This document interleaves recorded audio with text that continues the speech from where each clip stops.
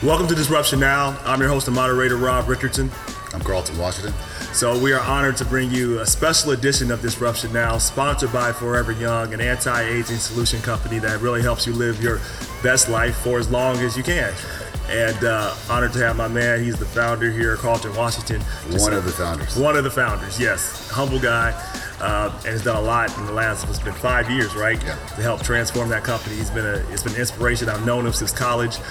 Make sure you check it out because we all need to stay healthy, stay young as long as possible, because a lot of that is a mentality. You don't have to have invasive surgery. They can help you live your best life with the best solutions that they have. So I want to thank you, Carlton, for allowing this opportunity for us, and thank Forever Young Anti-Aging Solution. You can go on there, find more about them. They're in Florida, but they're coming all around the country, I guarantee it, because I know this man. So, but we're honored. We are excited today to have your main man, Eric Thomas, ET, as he goes by online. He's been around motivating people for a very long time. His story is really inspirational. He comes from humble beginnings. He's gone from being homeless to being one of the most successful, motivational speakers ever. I believe he's the number one motivational speaker right now online. And if you've ever seen anything about him, you can't help but be motivated. You can't help but get excited. You can't help but be inspired. So, Eric Thomas, I want to say it's a pleasure to have you on here, brother. It's good to see you for the first time. Yeah. This guy multiple times. Yeah. So, I know you started off as a preacher, or you still are a preacher, correct? Absolutely. Yeah, that's who you are at your heart. Yeah. You speak a lot about people being motivated and that motivation being connected to your faith. I had a deep conversation with this brother named Michael Bennett, and we were just talking about God, talking about success and what that means. And I explained to him, so I've been involved in public service, or that was one of my aspirations. Yeah. Long story bearable, the path is not linear. I outworked my opponent, did all this stuff, still came up short.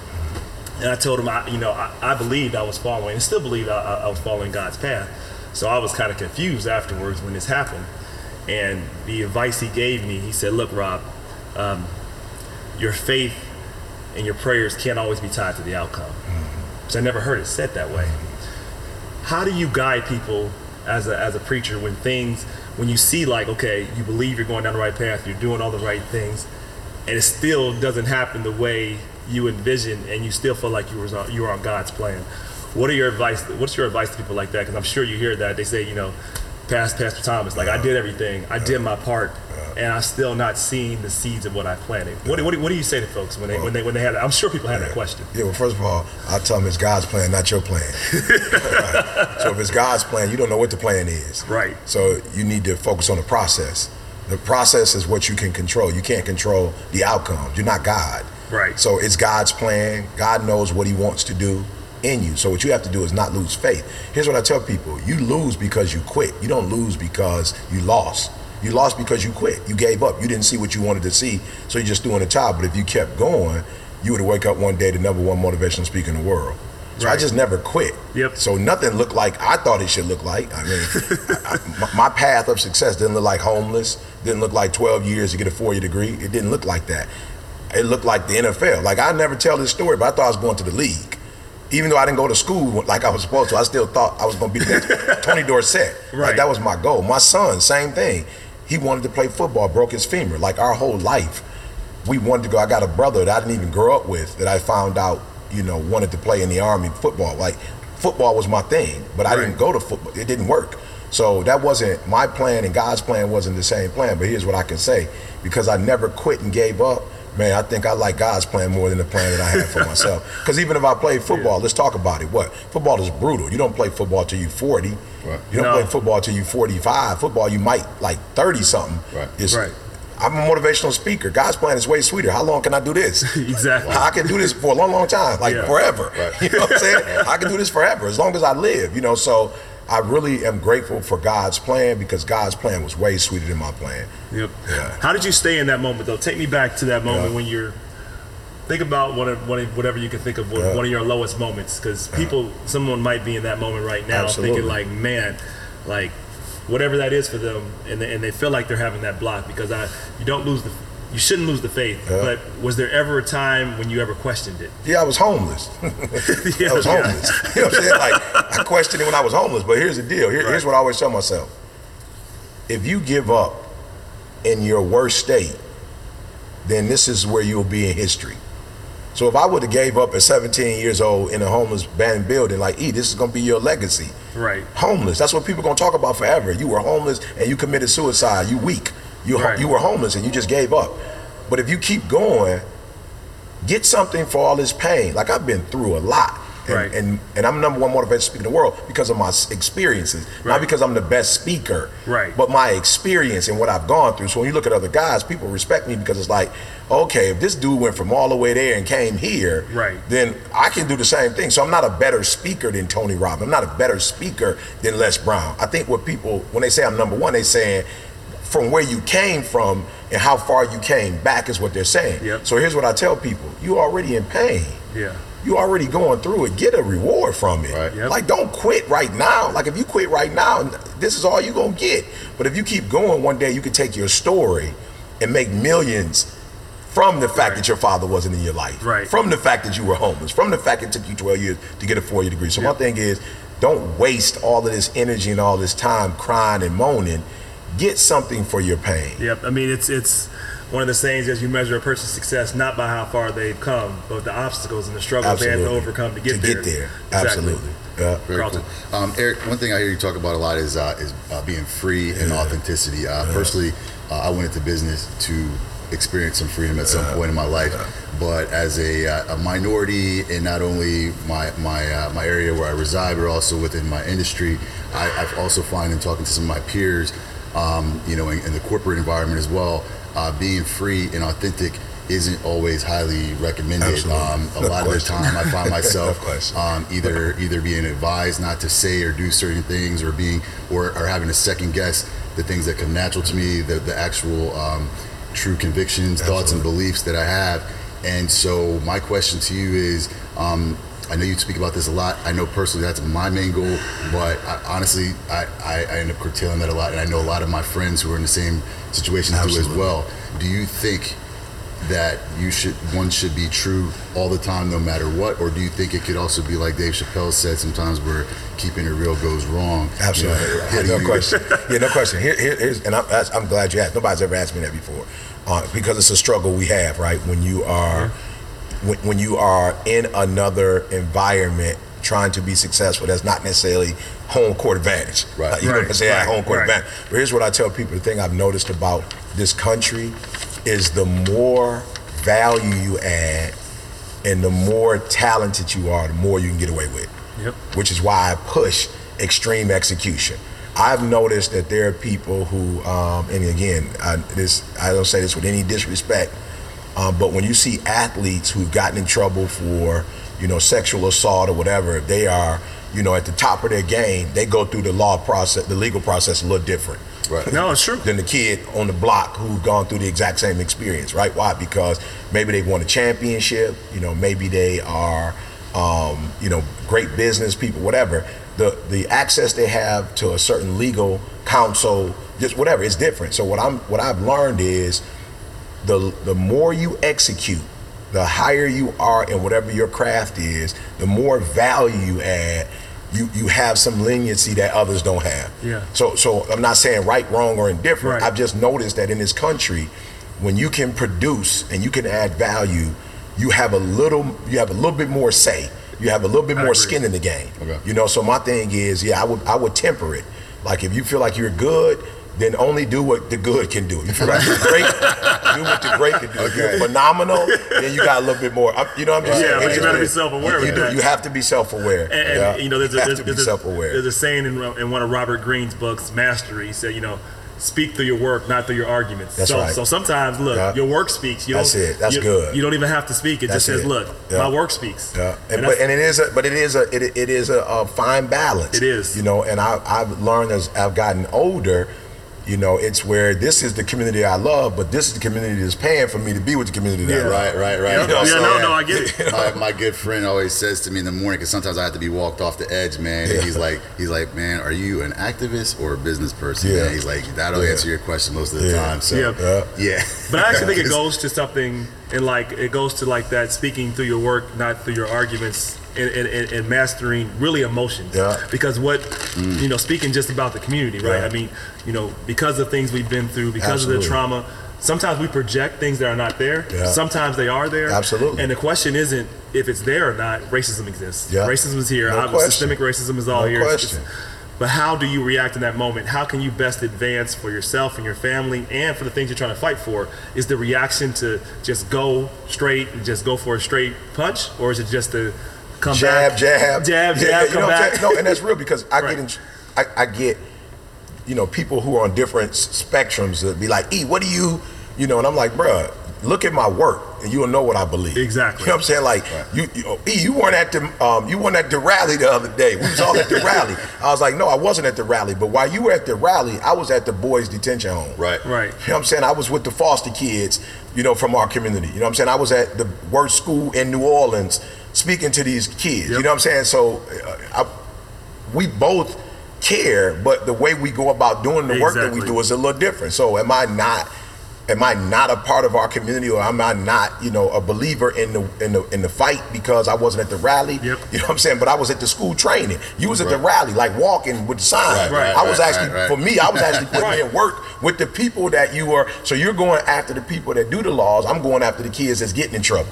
and I'm trying to get them before they get there. And then you're getting what? So to me, it's like everybody plays their part. Absolutely. And we gotta also not say everybody has to be an activist. Everybody shouldn't be an activist, by the way, because some people have no business being an activist because they might do harm to the cause.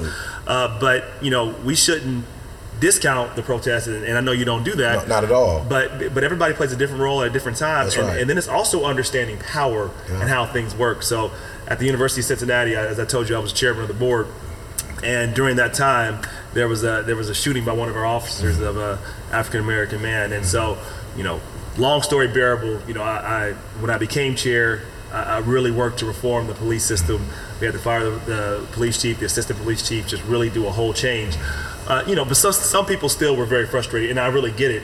But I told some folks, some people wouldn't be satisfied unless I got on top of the table, put on a leather fist, said like that. But that wouldn't have got the officers fired. That wouldn't have changed the culture. Absolutely. So it's understanding that when you're at the table, there's ways to do things too. Absolutely. And sometimes we got to have like some trust. Like I said, like your process over the years, you've been doing this for decades. Absolutely. So how someone questions that you don't have the interest of the community in mind is quite incredible. Well, and again, but to your point, they don't even know that I've been doing this.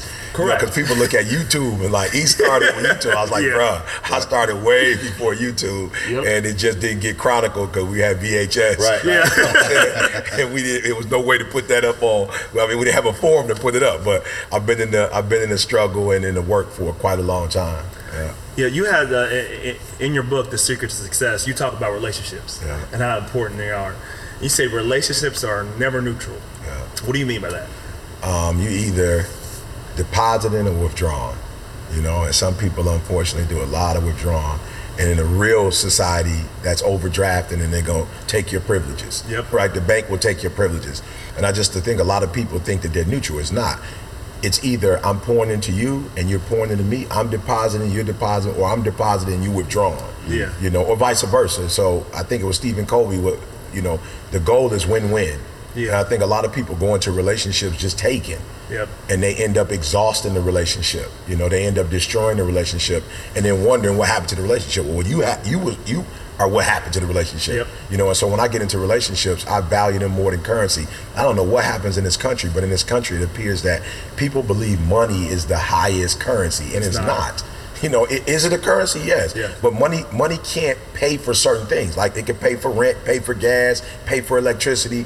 But when my wife got MS, she needed me more to be at the hospital than she needed anything else. Right. I'm like, I couldn't take my money and put it on top of her and just cure her. And I couldn't pay for a better physician, absolutely. Right. But she still needed somebody to be present, somebody to hold her hand, somebody to drive her back and forth. So that currency was just as important. My mother-in-law, never been married. My wife's her only child. My wife had to work. So I would take her sometimes to chemotherapy and just sitting there with her and praying with her and like reading stories to her and then taking her home afterwards and feeding her. Right. Like that's way more important than money. And I saw something that happened in my relationship. I actually saw me working and paying my wife for different things, buying purses was good. But when I took care of her mom, I saw our relationship go to a whole other level. Right. in a way that it didn't go when I was just paying bills. Right. Because the person that was most important to her, I valued her mother as if it was my mother, and I just saw that take our relationship to the next level. So I just believe relationships, they're not the only currency, but I believe that they're higher in value than we want to give credit to sometimes. Well, I would argue that relationships are the highest currency. And so how we, as we talked about earlier, going back, if your relationship with God is tied to the outcome of the prayer, that's a transactional relationship. That's not faith. That's transaction. I would say the same thing with your marriage or anything else. If it's only about quid pro quo, I would say it's not even about always depositing, always taking. It's about, like, is the relationship there? Is it more of a covenant than a contract? Absolutely. Where you two are, if you understand, like sometimes you are just giving because you need, like when your wife is sick, most time you just got to give. That's it. Right? But that's what a relationship is. Relationship is not based upon just the transaction, what you can do for me. And I'm sure you've seen that a lot as you move up. People probably just come to you and just say, what can you do for me? And that's it. And there's never any and I think here's the other bigger challenge is not just people look at me as what you can do for me. I think people sometimes devalue what they can do for you because we live in such a money-driven society, so they don't really see what they have as valuable. So they wouldn't go. I had a guy said something to me yesterday, Mustafa, he works with us, and Mustafa said, hey Mike, Mustafa said, E, you've done so much for me, what can I do for your son? You know, and I was like, that's deep. So he had this quote, exactly what you said, and the quote was just saying, it's better to have a failure that draws you closer to God than have a blessing that takes you away from him. And so he sent that to my son. I was like, man, powerful. He was like, yo, I want to show you something. Your son replied and said, do you pray? And he was like, well, actually, yeah, I do. He said, do you pray 3 times a day? He said, I didn't want to brag. He said, but I'm a Muslim. I pray 5 times a day. I was like, you should have told me you pray 5 times a day. And he said, you think I should respond? I said, yeah, you should respond. And not only respond, help him to understand how to pray.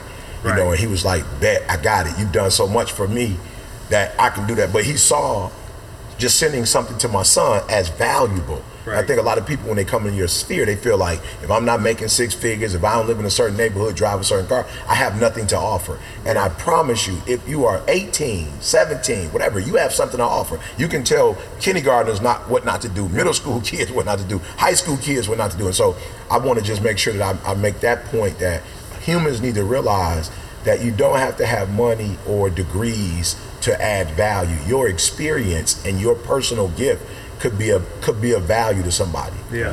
Back to relationships, when you think about what that means, you know, because we talked about what it means to be in have a good relationship, but I think understanding the importance of who you surround yourself with. Absolutely. So a program I started at the University of Cincinnati when I went into engineering, it's called the Emerging Ethnic Engineers, one of the better programs in the country for graduating African Americans. And part of it is because we would take the summer before you start school, which I didn't want to do, but my parents said you better do it, right? Take that 12 weeks before you even start school to go through like a boot camp where you work together. And one of the things that I remember coming out of that is they would say, look, show me your friends, I'll show you your future. Who you surround yourself with will have more to do with your success than almost anything else. Absolutely. How do you go about choosing your friends? And how do you go about, more importantly, the second follow-up is getting rid of those kind of toxic people. It's hard for people to understand that, you know, people that may be your cousins, your boy, they're not adding value, and they're actually taking you in the wrong direction. But I find people find it very hard to want to get rid of those people in their life. Advise people on that. How do you do that? Because that seems you're hard. That seems hard to do. It seems like you can say it's easy, but it seems hard. It's hard. It is. But here's what I would say: you want to establish relationships with people who can help you to the extent that you can help yourself. All right. And I'm gonna say this: the thing I've admired about CJ more than anything is that CJ literally has made my vision his vision. Like, it's the craziest thing. So from the time I met CJ, like literally, he would listen to my message. Who's CJ? Some people know. I don't know. Oh, I'm sorry. CJ is the CEO, the president, the CFO, whatever, the decision maker. He's everything for ETA, right? He's I call him the Quincy Jones. I'm the Michael Jackson. Right. And it's weird, but when I met CJ literally would listen to every message I would do every day. So when he goes to work out, he doesn't listen to music. He's like listening to my messages and taking my messages and saying, okay, we're gonna do mixtapes, we're gonna do books, we're gonna do content. So it's like he's listening to my stuff every day. So I remember when I met him, he was the first person that said, I'm gonna turn you into a household name. Like, he was the first person I met that didn't say, okay, you know, how can you help me? Like, you know, what are you gonna do for me financially? Like, how are you gonna help my career? Which is nothing wrong with that. If somebody's giving you 40, 50 hours a week, it should be, what are you gonna, but he was like, nope. He had 4 job opportunities. He didn't take any of them. Told his mom, who paid for him to go to school, and his dad, like, yo, his dad's always been a fan of mine. But mom was like, yo, you got job opportunities. He's like, I'm not taking those. My job is to cover Eric and help Eric vision. It's to help him to be the #1 motivational speaker in the world. Right? So watch this. All those years he did it, he made it happen. His new goal now is, I'm gonna make you a billionaire because you need money to do the work that you're doing. So the reason why this relationship is so important to me, because it's almost like my interest and my vision and my goal, like God-given goal, is for him to make that goal become a reality. Like you can't leave a person that's helping you. And so the opposite is true. Most people aren't successful because the people that they're with, it's like MC Hammer. He took care of like 50, 60 people he employed. And that wasn't the problem. The problem was they couldn't do anything for him. So they end up actually taking everything and not having anything to put back. So when I look at relationships, like my wife, I look at people who have their intention is to take you and help elevate you. Like those are the relationships you should be in. Now those other toxic relationships, they're toxic because they're constantly withdrawn and they put absolutely nothing in. So I would just say, if you love yourself, then you've got to say, this is detrimental, like this is killing me. And before my next question or statement, I wanted to support that. I had a guy on the way down here. He's texting me. He's like, "Where are you going?" I was like, "I'm going to New Orleans." He's like, "Why?" I'm like, "I'm going to see Eric Thomas. I'm in this mastermind group. Blah blah blah." He's like, "Really?" He's like, "You really think that's worth it?" And so I had to pick up the phone and call him. And this is a testament to you and the question you just asked about the people that you're around. I asked my wife about 1.5 years, almost 2 years ago now, on Super Bowl Sunday. I was like, "Man, this guy Eric Thomas is coming to town." I was like, "You think I should go? It's Super Bowl Sunday." She was like, "Go."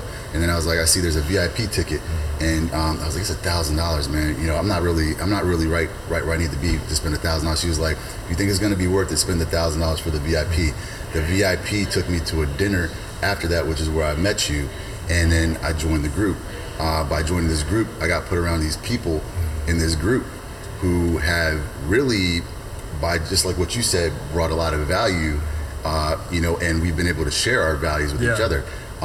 So initially questioning that investment, I don't anymore, because through the last 1.5 years, I've met all these people who have plugged all these holes and doubts in business and life and family and all this different stuff, which goes exactly to what you're saying, which is the people that you're around. So now these are the people that I'm calling. These are the people when I'm going out of town having dinners with these guys, and my business has gone straight up. My relationship has gone straight up. My family stuff has gone straight up. And now the people who are like calling me like, "Hey, can you hang out? Can you do this? Can you do that?" Those people that you're talking about as well, I can't, man. I can't. Because I see the value of being around these people and what actually happens when you really just decide to surround yourself with a certain group. And so it's completely true, man.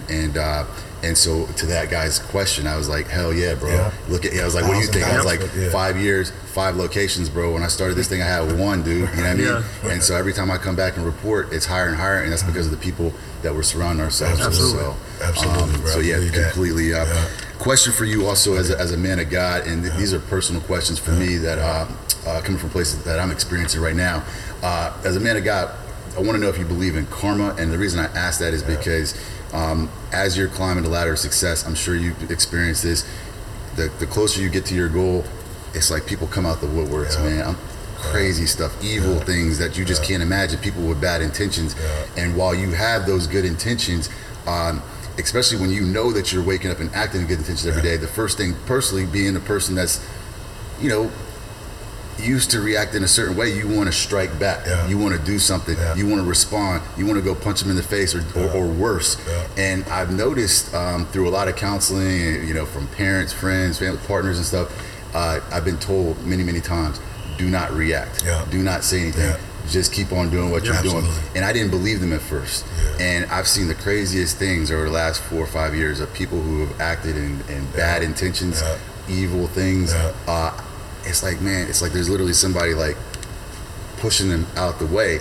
And so I know people call that karma, but I also know that that's not necessarily a biblical thing. So as a man of God, I want to know what you think about that, and I want to know how you experienced that. If you can give an example of something that just shouldn't have happened, like someone that was in your life really just trying to take you out, and how that works out. Yeah. So and it's semantics. You know, people say karma. You know, you reap what you sow. You reap what you sow. You know what I'm saying? So, do I believe in it? Absolutely. Is it challenging to live that principle? Absolutely. But I think it's challenging when you first start doing it because you're young. But after you do it for a while, you understand, look, I got to stay focused, you know, and I can't allow what other people do to affect me. Like, at the end of the day, that's really what it is. It's I think about Dennis Rodman. Like, I feel like a big part of Dennis Rodman's success was getting under people's skin. Like, he intentionally would try to get up under your skin because he knew as a human, you're going to react. And if I can get you to react, I'm not trying to get you to react for the sake of getting you to react. If I can get you to react, then you're not going to play at your highest level. That's what I'm trying to do. Because emotions cloud That's reason. it. That's what I'm trying to do. So if I can get on your nerves, you're not going to score. You're not going to score like you normally score. So I don't want you to be in your natural, authentic self. I want to throw you off and get you to adapt. Because I already know you're powerful, so I can't stop your power. But if I can get you to adapt, I can get you to self-sabotage. So for me, it's like, bro, I'm not dumb. I see what you're trying to do. You're trying to get me off my game. Because you know if I'm in my game, you can't stop me. You know what I'm saying? And so for me, it's like, you got to stay focused. And not focused in terms of evil. You got to stay focused, period. You can't let good be a distraction. Because a lot of people look at evil as a distraction, but sometimes good is a distraction. And I look at Tom Brady, and I was like, I was saying it this morning. I was like, you know what's so crazy about Tom Brady? And Cam is my dude. I'm like, I got to reach out to Cam and talk to Cam. But I'm like, one of the things I noticed about Tom Brady, forget the whole, like, not doing crazy stuff. Tom Brady don't even do a lot of commercials and stuff, I noticed. Like, he don't do movies, he don't do nothing but football. That's the only thing he does is football. And he's been one of the most successful ones. Even Manning had football. Peyton had commercials, He doing commercials and stuff. Tom Brady, as successful as he is, bro, he should be doing way more commercials, way more like advertising for stuff. He should be in movies. What is he doing? He's staying focused on football. And as once he blow up on football and retire, I'm sure he'll be able to do whatever he wants. So for me, what I'm learning is, and one of my biggest situations, we talk about Michigan State University. I had a supervisor that came in that literally sabotaged us. Like, literally, I came in her office one day, can I come talk to you? I was like, yeah. I went in. She literally had, I don't know what you call it, internal revenue or whatever. And they was trying to really go after us. We got one of our ladies got fired, who was about to retire from Michigan State. Lord bless, she ended up getting into another department.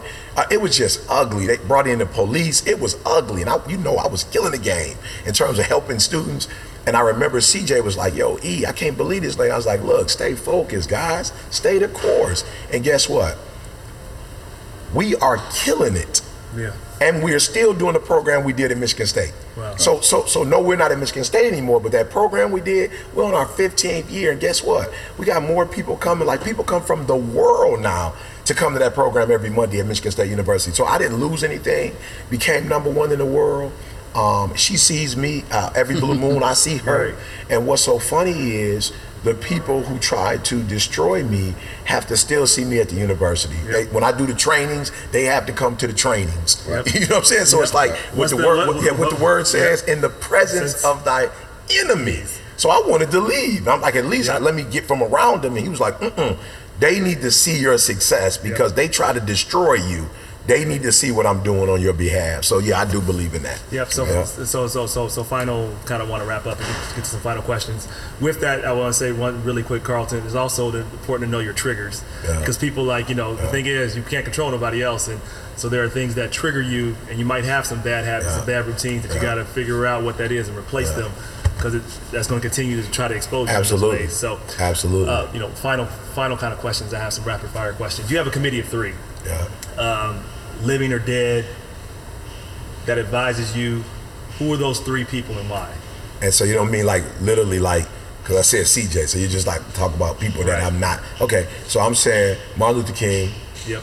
Because he was able to stay focused in the midst of adversity. Mother Teresa, because she's just as powerful as the Pope, and as a nun, you shouldn't be, right? Right. As a nun, you shouldn't have that type of power. And then I've had a chance to sit with Warren Buffett, but really one-on-one, sit down with Warren Buffett from a financial standpoint and really learn some. So where I am now, I'm in business now. I'd have some questions for him now that I'm in business.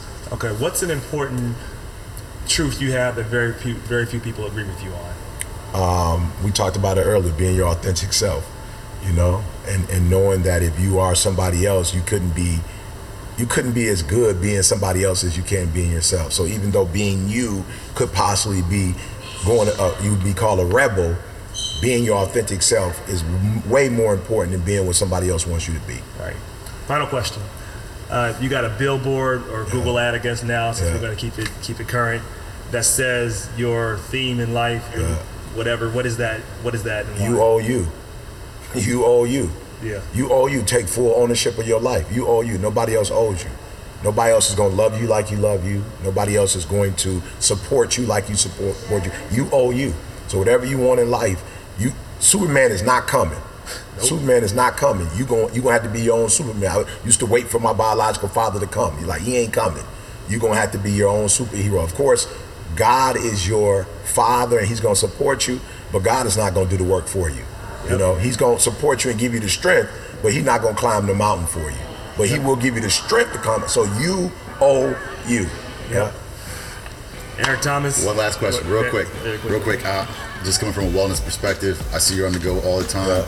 I want to know what your Forever Young is, meaning what is your thing that you do every day that if you could tell anybody to do this, that's going to keep you working like you're doing right now, being effective and passionate for as long as possible for the rest of your life. What is your Forever Young? Rest, man. Rest. And I'm not just talking about, as a 7-day Adventist, a Sabbath keeper, we work 6 days, we rest on the 7th.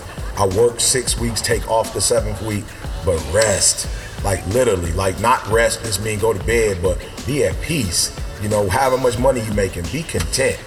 Whatever your little crew is, be content. Like stop focusing on always what's next. And I'm making 100,000, now I need to make 200,000. Or I got a master's degree, I need a PhD. Or I got a law degree, I need to pass the bars. It's like relax, relax, enjoy what you have, relax, rest, and not just rest. And I do physically rest. I go to bed early, wake up early, but I physically rest, but just mentally and emotionally, just rest, relax. It's not as deep as you making it. Don't be fussing and fighting, going to relax.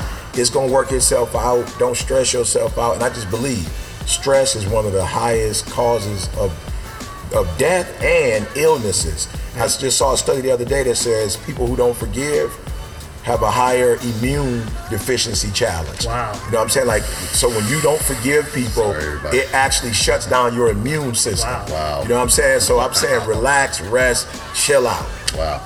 Amen. You heard that from Eric Thomas. Disruption Now. Pleasure to have you, and we'll see you next time. Appreciate having you on. Thank you. Appreciate y'all, man. Yes, thank you.